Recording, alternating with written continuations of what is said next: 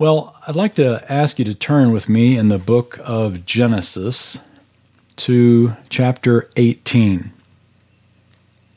Genesis 18, we're going to continue looking at the life of Abraham.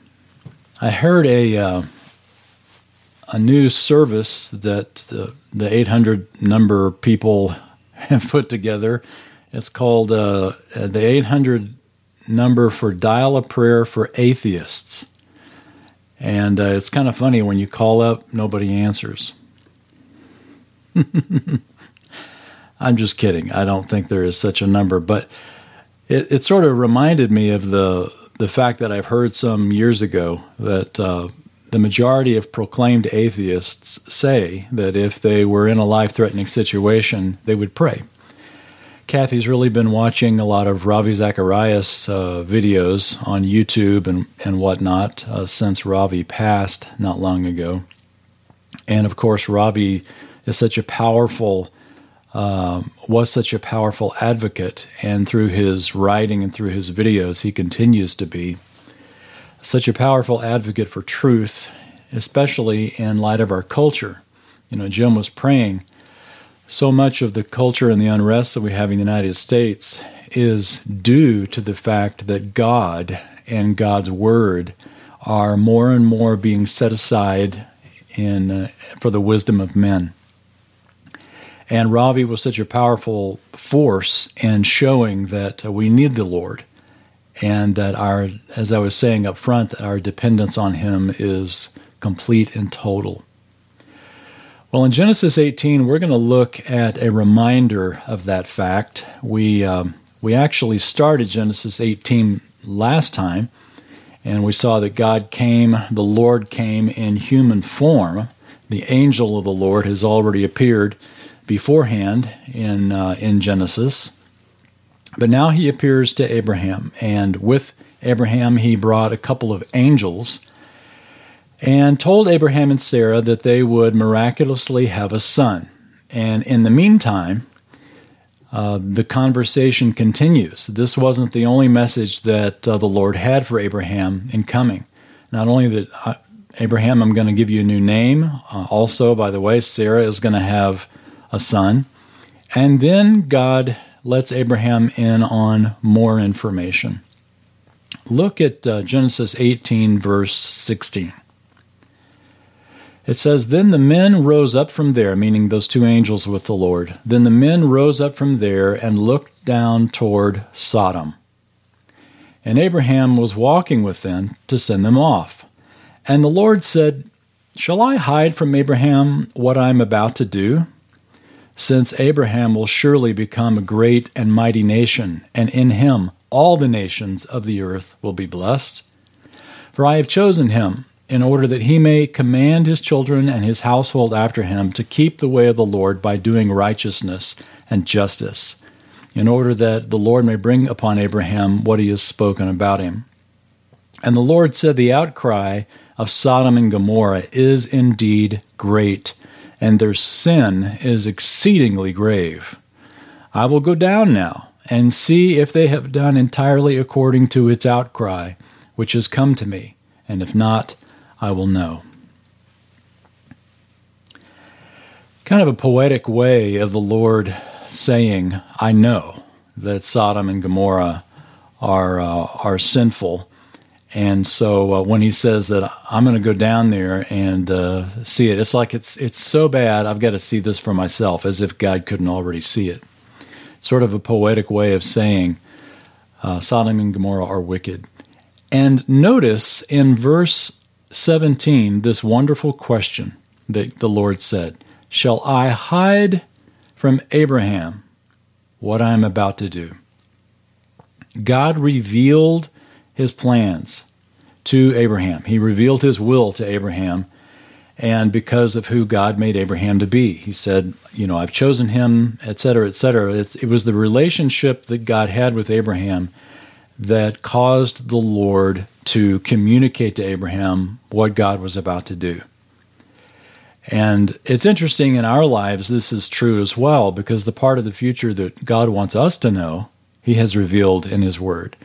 Remember here in Genesis, this is Genesis. Genesis hadn't been written yet. It was just being lived out. It wasn't for several centuries later when Moses would begin writing the Bible, the first 5 books, that Genesis is written. And so Abraham didn't have a Genesis to read. He didn't have anything other than just the Lord himself. And God reveals Sodom and Gomorrah its time is short. And it's not the first time we've heard about Sodom and Gomorrah. You may remember that we already had these twin cities in the narrative as far back as our time with Lot. And the last time we heard of Sodom and Gomorrah, in fact, was in chapter 14, where Abraham rescued his nephew Lot. Remember that? Lot was living in Sodom. The kings of the land came and hauled off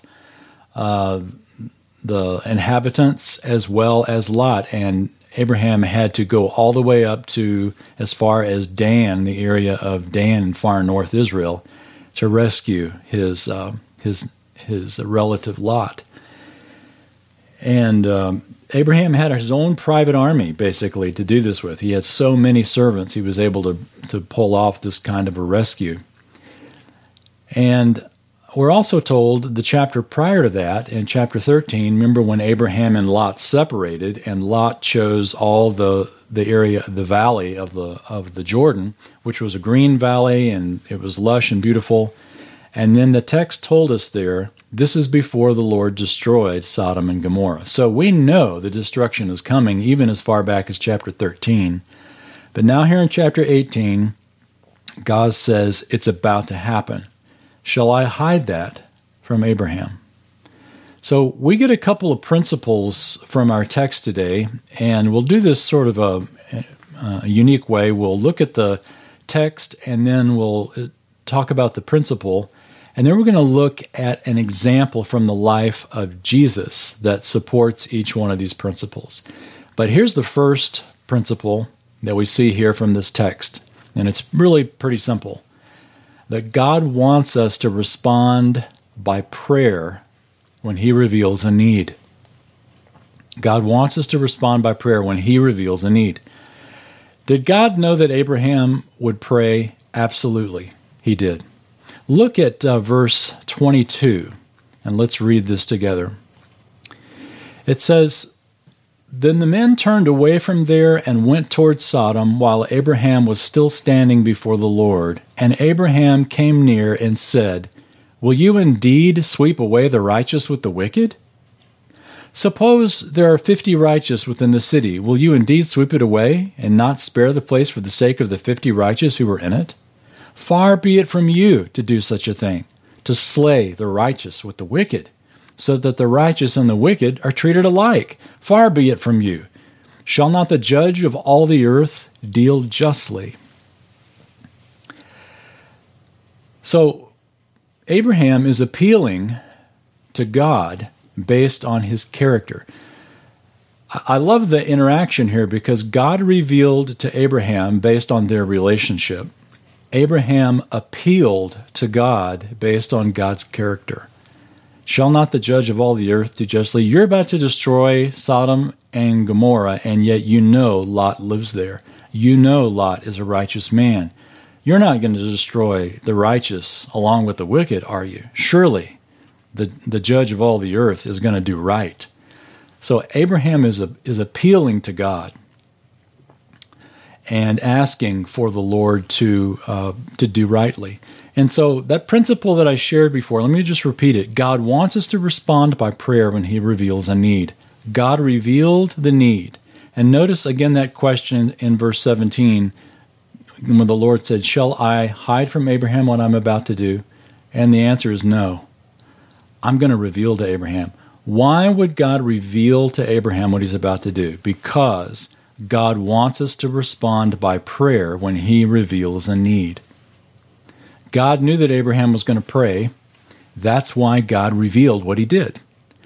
God didn't have to say anything about Sodom. He simply could have judged the wicked city. He simply could have taken Lot, say, hey, Lot chose to live there. Lot's going to get it just like everybody else.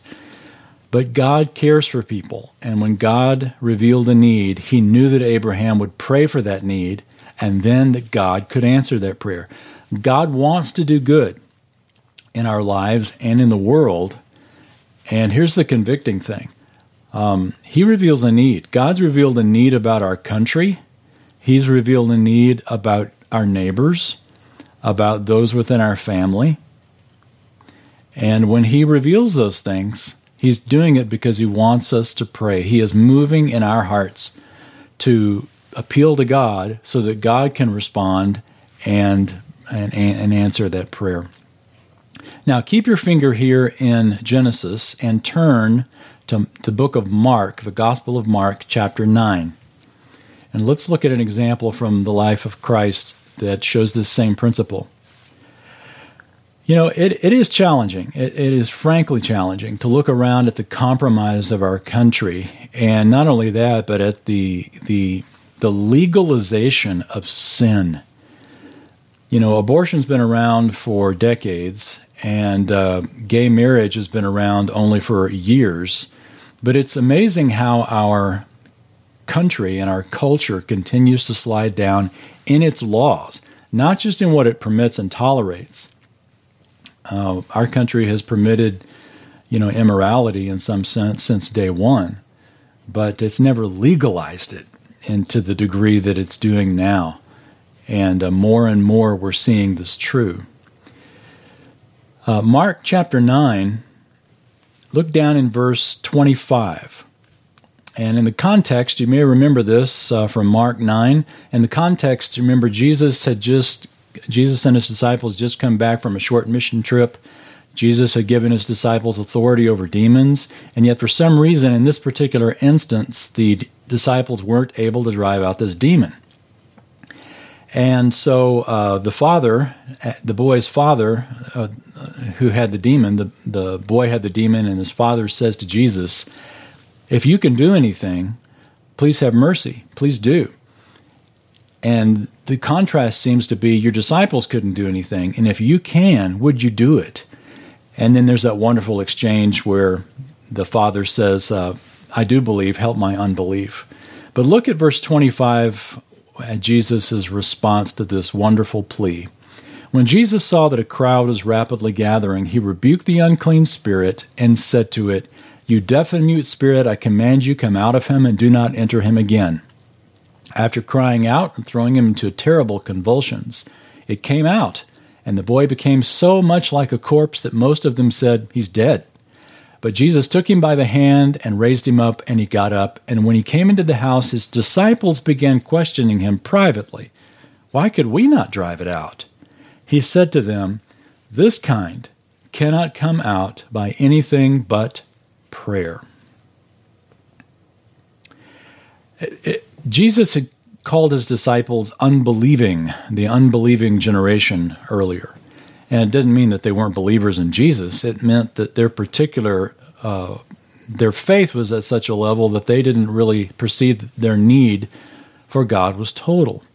They hadn't prayed in this particular instance. This kind cannot come out by anything but prayer, meaning you guys didn't pray about this. You had your system.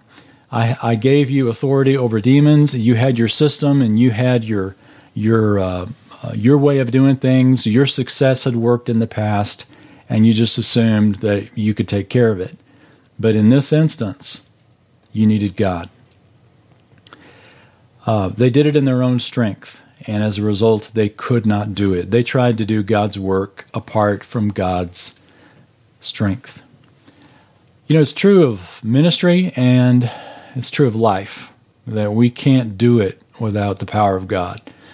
The feeding of the 5,000 showed this. The feeding of the 4,000 showed this. The miracle, all the miracles that surround this particular teaching incident showed this. And Jesus was teaching them that you can't do this by yourselves. It's one thing to do the work of God with excellence, but if there's not prayer, it is, how does Paul say, without love, it's a noisy gong or a clanging cymbal. You can do all the wonderful things in the world, but if there's not love, if there's not a dependence on God, and if there's not prayer involved, it's really sort of pointless from an eternal perspective.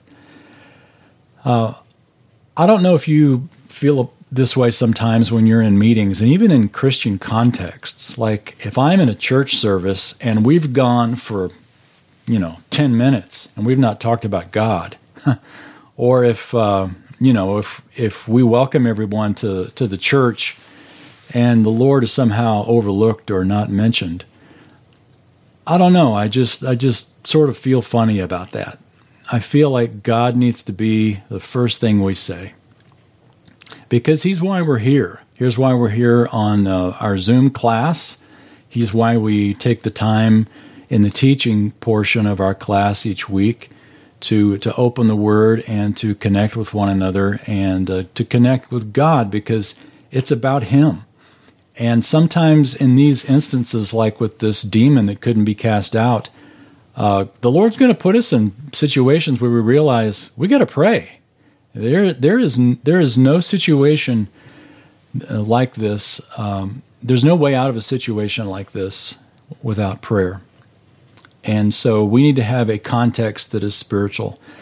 Sometimes, like when I've been in various leadership contexts, even in Christian leadership over the years past, sometimes I'll find that we've been in a meeting and we've been talking about all kinds of problems and potential solutions. And then I'll just say, you know what? Why don't we just stop and pray about this? And sometimes the looks on people's faces are like, let's just keep working. We got stuff to do.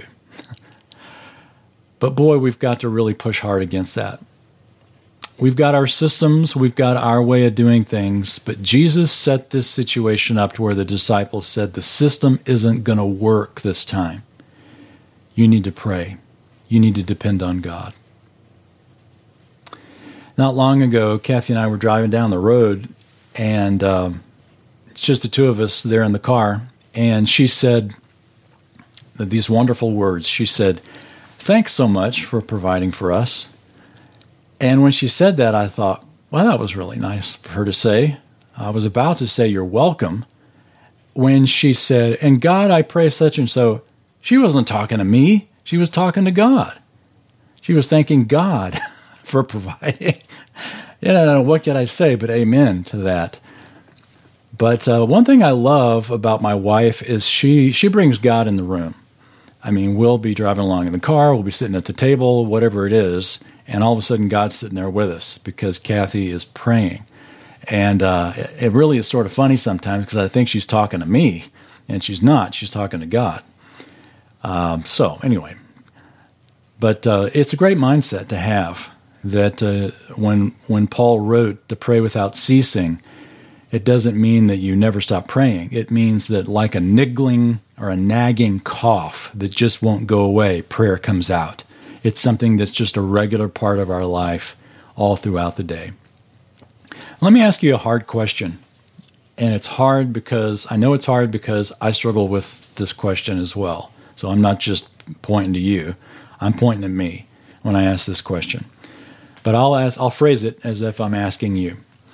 What is your knee-jerk reaction when you see a flaw in somebody else?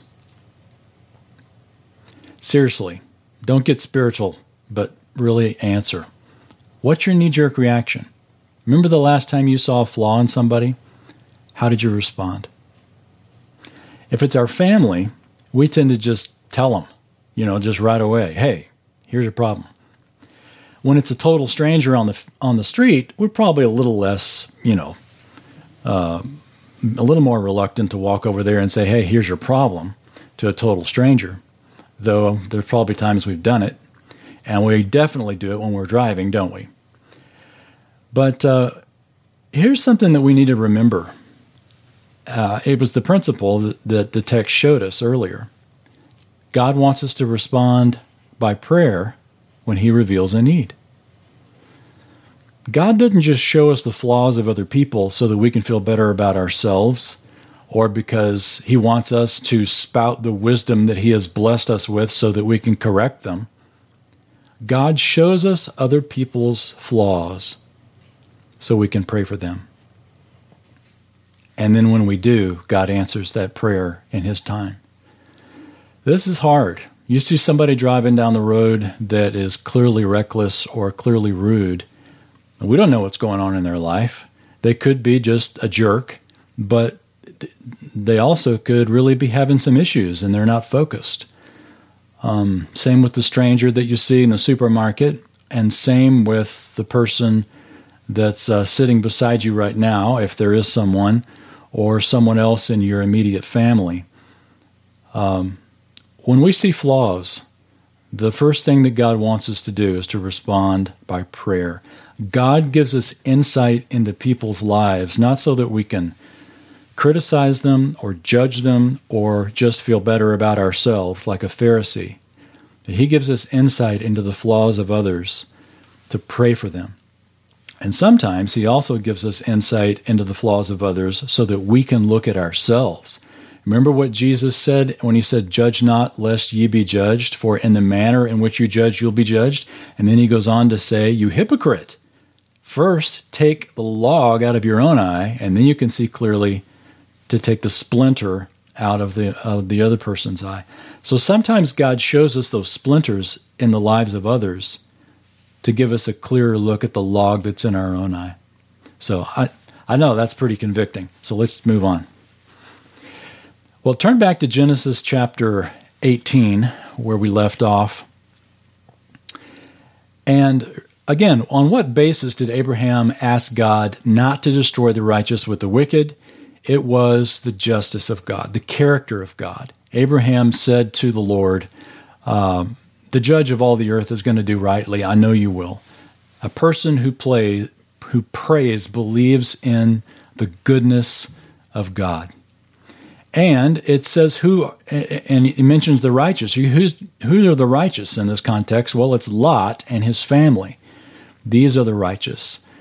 Look at verse, let's see, we're in Genesis 18. Look at verse 26. Abraham gets very specific now in his prayers. So the Lord says, "If I find in Sodom 50 righteous within the city, then I'll spare the whole place on their account."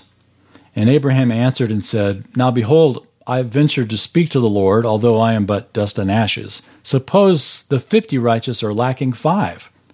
Will you destroy the whole city because of 5? And he said, "I will not destroy it if I find 45 there." And he spoke to him yet again and said, "Suppose 40 are found there." And he said, "I will not do it on account of the 40. And then he said, "Oh, may the Lord not be angry, and I shall speak. Suppose 30 are found there." And he said, "I will not do it if I find 30 there." And he said, "Now behold, I have ventured to speak to the Lord. Suppose 20 are found there." And he said, "I will not destroy it on the count of the 20.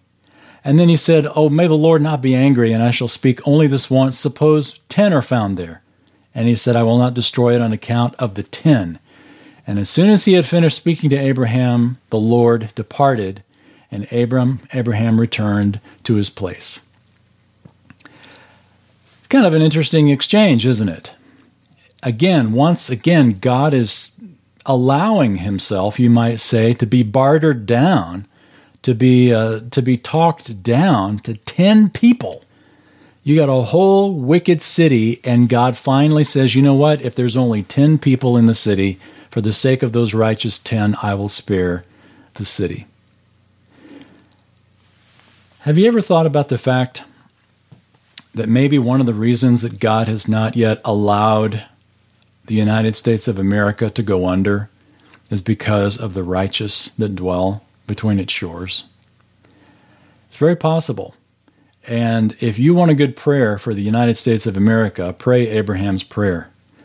Please don't destroy the righteous. Don't destroy the wicked and the righteous together, but be merciful. It's very possible that this is one of the reasons that God stays his hand, as well as the amazing missionary movement that we have, as well as the ally that we are to Israel. And probably, no doubt, many other sovereign reasons in God's grand plan. But America is blessed because of the Christians who live here. You think about this throughout the Scriptures, and you see it's true as well. Later in Genesis, we see where Laban prospered because of Jacob. even Jacob. We see in Egypt prospering because of Joseph. Later still in the prophet Jeremiah, we're told that God told Jeremiah that if one righteous person is found in Judah, they would not be sent off to exile. God told Jeremiah, go throughout the city. If you can find one person who loves me, then I won't send him off. Wow, that was tough. And then in Babylon, of course, Daniel is the area is blessed because Daniel is there. So, and then even further on, Paul, when Paul is on the ship is rescued because Paul's on the ship. The United States of America, thank goodness, has believers, and believers are doing a great work for the Lord. And one of the whole reasons, not just to enjoy life, as Ecclesiastes says, to enjoy the meaningless life that we have here, one of the reasons that God has allowed us to remain is because the gospel is being proclaimed in the context of even wickedness, that the Lord is able to use us in this context to be able to share the gospel. So it's not just a matter of us, enjoying life and hoping that our country gets good again, so that we'll have a great life. But our prayer, as Paul said, remember Paul told Timothy, he wrote to Timothy in Ephesus, and he said this. Just listen to these words from 1 Timothy chapter 2. Paul said, "First of all, then, I urge that entreaties and prayers, petitions and thanksgivings be made on behalf of all men." Did you hear that last word? Thanksgivings be made on behalf of all men, for kings and all who are in authority. And here's why. In order that we may lead a tranquil and quiet life in all godliness and dignity. This is good and acceptable in the sight of God our Savior, who desires all men to be saved and to come to the knowledge of the truth. A couple of great things in that text. One reason that a nation may be preserved is for the sake of those who will repent, that God desires all to be saved and come to the knowledge of the truth. So we are praying for our government, according to this text, with thanksgiving, that our prayers are made that we may live a godly life, which includes sharing the gospel. So we're praying for our government and for our culture and our country and our world to have a context that allows us to do what God wants us to do, and that is to share the gospel, because God doesn't want anyone to not hear the good news and to potentially be saved. Remember several chapters ago, we saw that the sin of Sodom led it being captured and taken away, and Lot with it, and it was through Abraham's love for Lot that God rescued them from the evil. But now it's been about 13 years. Remember back in that context, when Abraham told the king of Sodom, "I'm not going to take anything from you, lest you say that you've made me rich. I'm only going to trust in God." Well, he was talking to Melchizedek. Abraham was talking to Melchizedek, who is a priest of God Most High. The king of Sodom heard this. The king of Sodom heard about the true God, and he saw the power of the true God who delivered the king of Sodom, as well as all its inhabitants. And yet, here it is now 13 years later, and Sodom is still wicked. They had not responded to the example of Abraham and the words of Melchizedek. And so they were to be judged.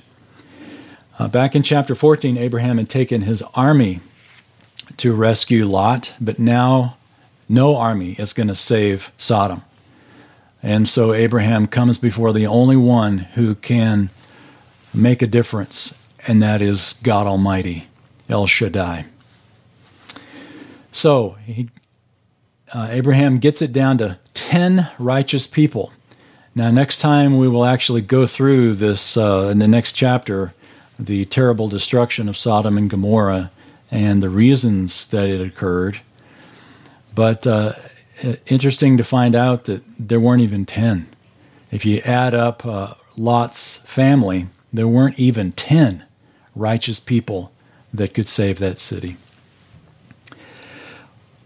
Well, from this example of Abraham praying very specifically, very persistently, here's another principle that we can apply in our lives, and it's this. God wants us to pray persistently and specifically until He meets the need. God wants us to pray persistently and specifically until He meets the need. Our challenge is we usually don't do either. We won't pray very long, persistently, give it a couple of times, and if it doesn't work out, then we figure it's not God's sovereign will. And then specifically, we'll just kind of throw generalities at stuff as opposed to being very specific. Abraham was very specific. He didn't just say, hey, save the righteous. He said, what about 50? What about 45? What about 40, 30, 20, 10? Very specific prayers and which God honored. Now, turn to Luke chapter 18, and let's look at the second example from the life of Christ. This is actually a parable or a story that He told, but it fits in perfectly with this principle of praying persistently and specifically until God meets the need.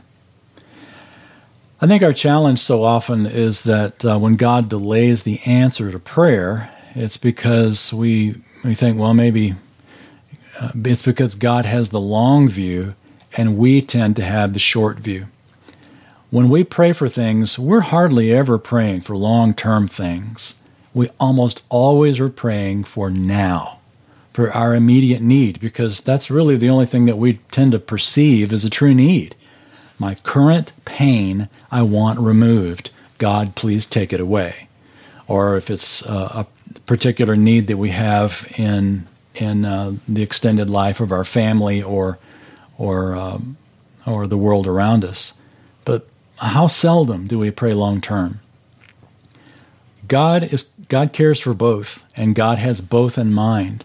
And sometimes, as we've found in our lives, sometimes the deep challenges that we're going through now, which is really all we want God to deal with, we come to find out we had those in the past as well. And God did take care of them in His time, but the residual effects of those challenges in the past were that now, long term, we're stronger. God's vision for answering our prayers is not just to take the pain away immediately, but to use it effectively that we may be closer to Him and more effective for Him long term. Luke 18, look at the very first verse, and this is one of those wonderful incidents where we don't have to wonder why Jesus told this parable, because Luke tells us right up front. Verse 1, now He was telling them a parable to show at all times they ought to pray and not to lose heart. You know, you ever wonder, what's this parable about? Well, there you go. That's it. That's what it's about. Ought always to pray and not lose heart. And then He gives the parable. In a certain city there was a judge who did not fear God and did not respect man. That sounds pretty familiar, doesn't it? With some of our judges. There was a widow in that city, and she kept coming to him, saying, give me legal protection from my opponent. For a while he was unwilling, but afterward he said to himself, even though I don't fear God nor respect man, yet because this widow bothers me, I will give her legal protection. Otherwise, by continually coming, she will wear me out. And the Lord said, hear what the unrighteous judge said. Now, will not God bring about justice for His elect, who cry to Him day and night? And will He delay long over them? I tell you that He will bring about justice for them quickly. However, when the Son of Man comes, will He find faith on the earth? Now, we don't have time to go into all the details of this, but thankfully, we don't have to wonder what Jesus meant by this. Luke tells us right up front, the point of the parable is that we ought always to pray, at all times to pray, and to not lose heart, and to not give up. I know people who have prayed for years, and because nothing changes, they lose heart and they give up. Or they begin to form their theology of prayer by their experience rather than by Scripture. Meaning, they think, well, I've obviously prayed and it's made no difference, so prayer doesn't change things. Prayer, it just changes me.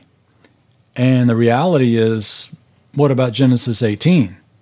God definitely changed his view there, or his intent, by Abraham very specifically, very persistently saying 50, 45, 30, 20, 10.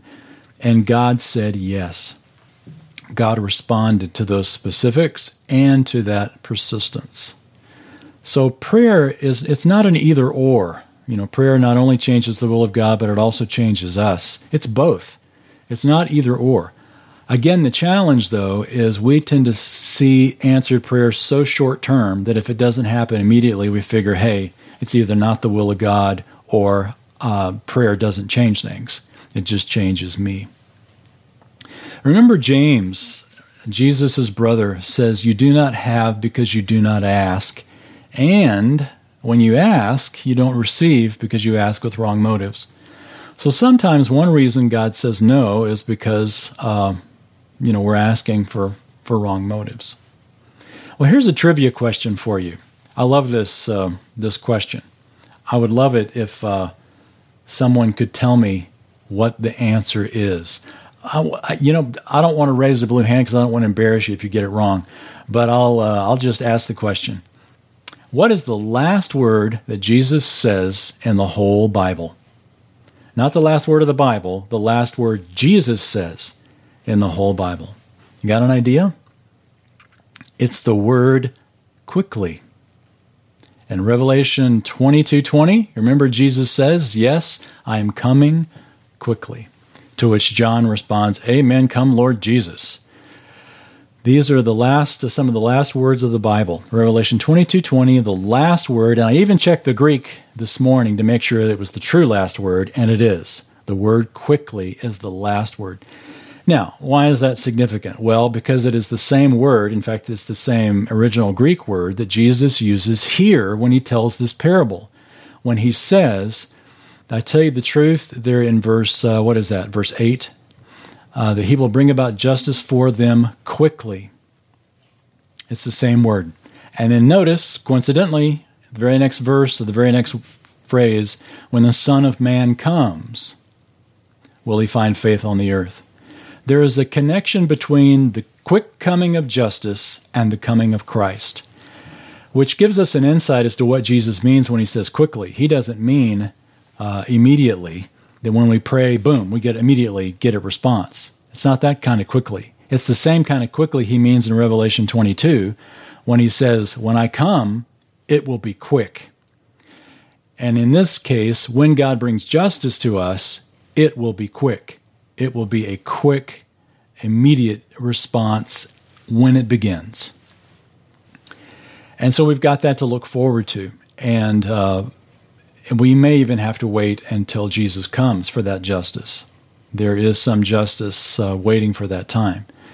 But Jesus' bigger concern is not so much, is God going to bring justice when Christ comes? Christ's question here is, when I come, will I find faith on the earth? And this is in the context of prayer, remember.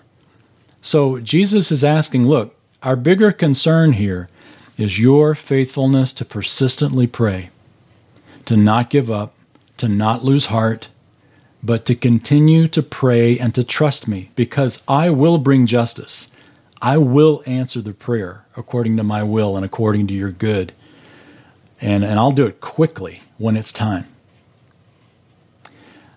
So here's those two principles once again. It's a good, maybe a wrap-up, sum-up of what this text, both in Genesis as well as the Gospels, have affirmed. And again, these two principles. The first is God wants us to respond by prayer when he reveals a need. When God shows a need and you're very aware of it in the life of someone else or even in your own life, in the life of our country, in the life of our church, God's revealed the need for a reason, that we may pray. God asked Abraham, shall I hide from Abraham what I'm about to do? He didn't hide it. He revealed it. Why? So that Abraham could pray about it. And then second, God wants us to pray persistently and specifically until he meets the need. He not only reveals the need, but now he wants us to pray persistently and specifically until he meets the need. As Jesus taught us that we ought always to pray and not lose heart. That's such a challenge, isn't it? But thankfully, the Word and the Lord clearly speaks to it, and it relates to our lives. I mean, I don't have to know your specific situation right now to know that you are in a place where this kind only comes out by prayer. God has put you in a place right now in your life and my life where prayer's it. Prayer's our only hope.